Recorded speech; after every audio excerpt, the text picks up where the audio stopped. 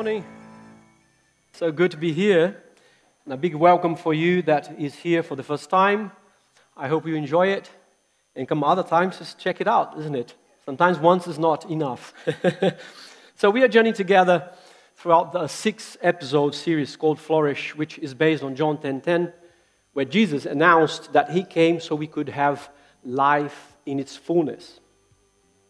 So today, family is the 5th area that we believe that God wants us to flourish.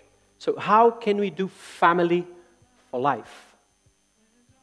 What does life in its fullness look like in the family context? Well, based on my personal experience and my observation after 50 years of existence, the first thing I have to say about family is that it's complicated. Well, did you think it was only your family? No, it's not. And I have a quote from a comedian called George Carlin, who expressed the universal characteristics of family, this particular one. He said, "The other night I ate at a real nice family restaurant. Every table had an argument going." So for some people, family is heaven, but for others it's absolute hell. However, without making general assumptions, we can say that for most people, it's a mixed experience. It's like what the actress Aishwarya says in her quote, "My family is my strength and my weakness." But what about families in the Bible? Well, spoiler alert, for those who haven't read the Bible yet, or for those who didn't pay attention, there is no perfect family in the Bible. 2 classic examples. The first fratricide, or a brother killing a brother, happened in the first family.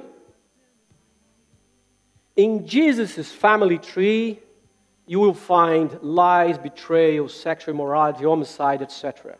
So even Jesus' family was not perfect. However, at the heart of the family narrative in the Bible, we have stories of struggle, failure, but also stories of redemption. We have principles, values that can help us flourish in our families. But before we proceed, I must say also, for you that are here who has no family or have a very complicated relationship with your family, please don't zoom out. God loves you and He welcomes you into His family. I believe that this message is also for you. The text that we are going to explore today is Colossians 3:18-21. You can open your Bible, paper Bible, or use the gadget, or it will come up on the screen behind me. So verses 18-21, it says, "Wives, submit yourselves to your husbands as it's fitting in the Lord. Husbands, love your wives and do not be harsh with them. Children, obey your parents in everything, for this pleases the Lord. Fathers, do not embitter your children, or they will become discouraged." For some people, this text sounds sexist or patriarchal. However, when we read it in its many contexts, we can come to a different conclusion. I don't know why they gave this difficult text to me, but I'll talk to Rob afterwards. So I'll give you a little bit of context, okay? So many leaders and philosophers over time try to reinforce the importance and structure of the family according to the values of their culture. So the norm was that they addressed the man, because in their idea, the man everything belonged to the man. It was not even about relationship, was about belonging. He was the owner of everything. So we have this, even in Aristotle, which is a famous philosopher, in his treatise about politics, he recognized that a household is the smallest part of society. And note that when he describes the family's relationship, look at what you get in the quote. He says, the primary and smallest parts of the household are master and slave, husband and wife, father and children. So in his way of putting it, is first the man, then the rest. What was important was how the man handled everything else. So he would not write, oh, wives or children. No, he would write to the husband or to the man. Okay? But then comes Paul. Paul broke out from social conventions by the way he addressed the household relationships. He does that by addressing each member of the household. He particularly addressed women and children first. I don't know if you are aware of this, but in the ancient times, the place an item came in the list also determined the importance of that item. Okay? So for Paul, he gets then the ones that had no voice and no choice and put them first. And why? So to explain that, I have to bring another text from Paul. Because to understand what he thinks about this, we must understand also his broader thought. So in Galatians 3, from 26 to 28, we read, so in Christ Jesus, you are all children of God through faith. For all of you who were baptized into Christ have clothed yourselves with Christ. There is neither Jew nor Gentile, neither slave nor free, nor is there male and female, for you are all one in Christ Jesus. So therefore, in Christ, as a follower of Christ, there is no difference of importance between men and women.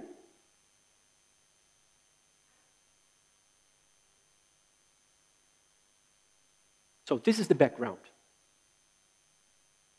Paul's instructions address two sides of the family relationship. The first side is the relationship between wife and husband and wife. So the first two verses that we read, he talks about it. And what we find here first, he talks about submission. Oh, what a hard word in this time we live in. But according to what we just read about how Paul thinks, submission here is not only a matter of the wife to the husband, but is a mutual submission, because we are all the same.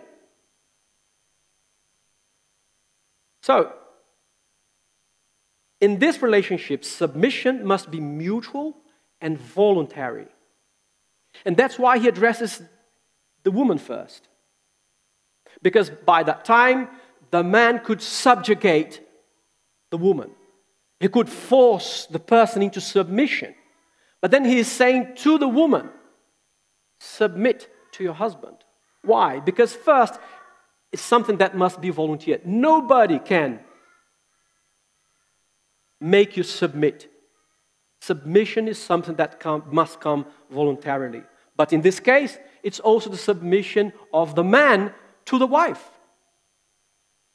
Someone might say, you're saying this because you don't know my husband or wife. So the most important advice I can give to you now is pray. Ask for God's help. But then, for us to understand that is mutual submission that Paul is talking about, in Ephesians 5:21, he says, in another list of household duties, he says, submit to one another out of reverence for Christ. So, when he's asking people to submit, he's prompting us to be actors and not reactors into the relationship or in the relationship. In other words, I voluntarily submit. No one is forcing me to that.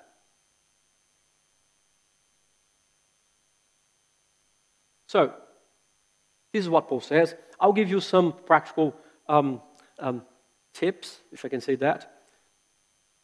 Always remember that God is in the face of the other. This is one of the easiest ways to convince us to submit to each other. When we see the other, we see God's image. The person is invested with God's image. But also, it's important to become interdependent. And that is so difficult because some people, they get married thinking that they can live as a single. They still carry on the mentality of a single person. But the idea is to become interdependent, where we depend on each other. And then third, do not keep secrets from each other. To submit to each other is to be open about everything. It's to really let the other know what you're going through. Let the other know what you're thinking. Let the other know what you do.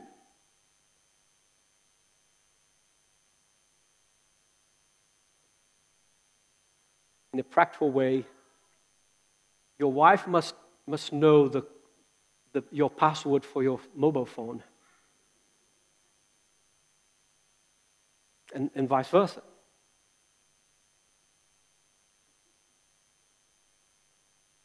And then admit to your own faults and failures. Be open. Be vulnerable. But then Paul, in the next verse, he says that's not only about submission, it's also about love. He says love must be shown through kindness. I don't know about you, but this is where I fail miserably. I love my family, but unfortunately, they are the ones that take the end of my anger because they are closest. Unfortunately, not every time I can hold from being harsh. So the most important advice I can give you today about it is pray. Ask for God's help. And I remember many times when we had, it was during one of our deepest crises in our marriage. We had argued, but then it was time to go to bed. I know that some couples, they assign the sofa to the other one, isn't it? But I don't think that's right. We never gave up our bed, both of us. So we had to share it. But in order to do that well, we always would come to prayer. We knew that we failed, but we knew that God could help us. So many times, even unwilling, we would pray. And the prayer is very simple in this stage. God, help. I don't know what to do. We couldn't figure it out as civilized people.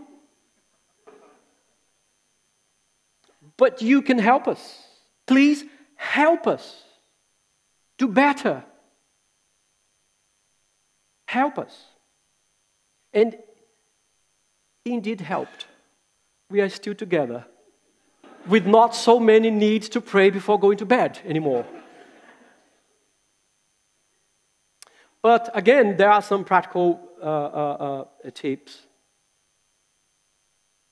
I noticed that when I'm really harsh on my family, there's something going on with me.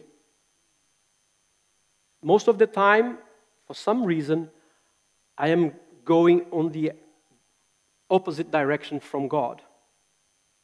I noticed that when I failed in my sanctification, in my search for God, was the time that was where I was most harsh with my family as well. So it means that if I repent, things will be restored and always helped to get things straight with God first and then get God's help to do the right thing. But take responsibility for your weakness. How? Asking for forgiveness.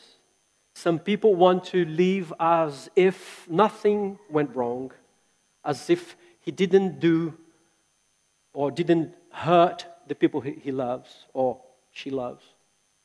The best way to do that is to ask for forgiveness, to recognize you have failed, and ask for God's help. But also try to wait before you speak, because most of the time the hurt comes when we open our mouth. So if you wait and try to pray while you wait, that's a good thing. I know it is going to help you. There is a proverb that says, even the fool is taken to be wise when he's silent. So do it. But the second side of the family relationship that Paul's instructions addresses is the relationship between children and parents and children. And again, he starts with the children. On the verse 20, he says, children to obey the parents. So obedience must be the fruit of the willingness to please the Lord. So I'm going to read to you the message version for this verse 20. It says, children, do what your parents tell you. This delights the master no end. Well, since we are mostly parents here, I'll say something to you instead of to your children. If you teach your children the willingness to please the Lord by example, it will be much easier for them to obey you. When they see that you really takes as an important thing to please the Lord, and they can see that in your life, it will be much easier for them to obey you. But again, the most important advice I can give you on this is pray. You got the gist. Ask for God's help. Because I don't know about you, I've noticed very early when my daughter was born that she was not a robot. She had her own will, you know. So, yeah, you must pray. But she's a good kid. But then Paul goes to the parents and say that correction must be balanced with encouragement. As I said, kids are not robots. They have feelings. They are persons. They are people. And again, it's important for you to aim on the heart and not the behavior. This is a common mistake of parents. They are concerned about the behavior of the children. They try to force the child to conform to the right behavior. But behind most behavior, there is a reason from the heart.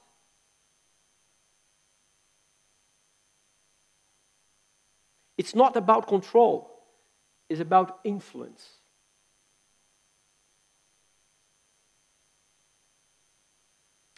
To me, a key word in this is balance. It's important for us as parents to balance between yeses and nos, between criticism and encouragement, between seriousness and fun. If you are too strict, as Paul says, kids will lose joy, encouragement. They will feel discouraged even to obey you. But if you know how to balance those things, they will recover the joy.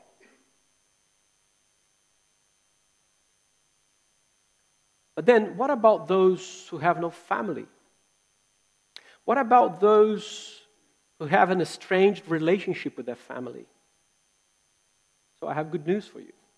According to Paul, in Ephesians 3, verse 19, part B, it says, "You are no longer foreigners or strangers, but fellow citizens with God's people and also members of His household." So I can tell you that everyone can be part of God's family. Everyone can be part of God's family. God provided a family for everyone. But how can you become part of God's family? Well, first of all, say yes to following Jesus. Say yes to following Jesus. If you haven't said yes to following Jesus yet, you can do it now. And you had just another chance right in communion. Now you have another one. I don't know about you. We didn't talk about it. It's not agreed. It reveals that God has something for you here if you have not said yes to following Jesus. Now is the time. You can do that. But you might already be a follower of Jesus, but you haven't experienced the church as God's family yet. So what do you do? The most important advice I can give you is pray. Ask for God's help, but also be intentional. Be intentional about developing new friendships. Rob, last week, talked about it. If you haven't watched it, go online and watch it. But also be patient and gracious, because people make mistakes. Join a small group. Join a small group. There's an amazing opportunity coming up. Don't lose this opportunity to start feeling family. The small group is so important. Even though we meet different people, different ages, different countries, but in God we can become family. But also join a team. When we walk together, we come to know people as well and come to care for people. And I want to finish with a quote from George Bernard Shaw, because he was right when he said, "A happy family is but an early heaven." So we can be a happy family. And we can flourish if we just follow God. If we just allow God to change us. Are you up for it?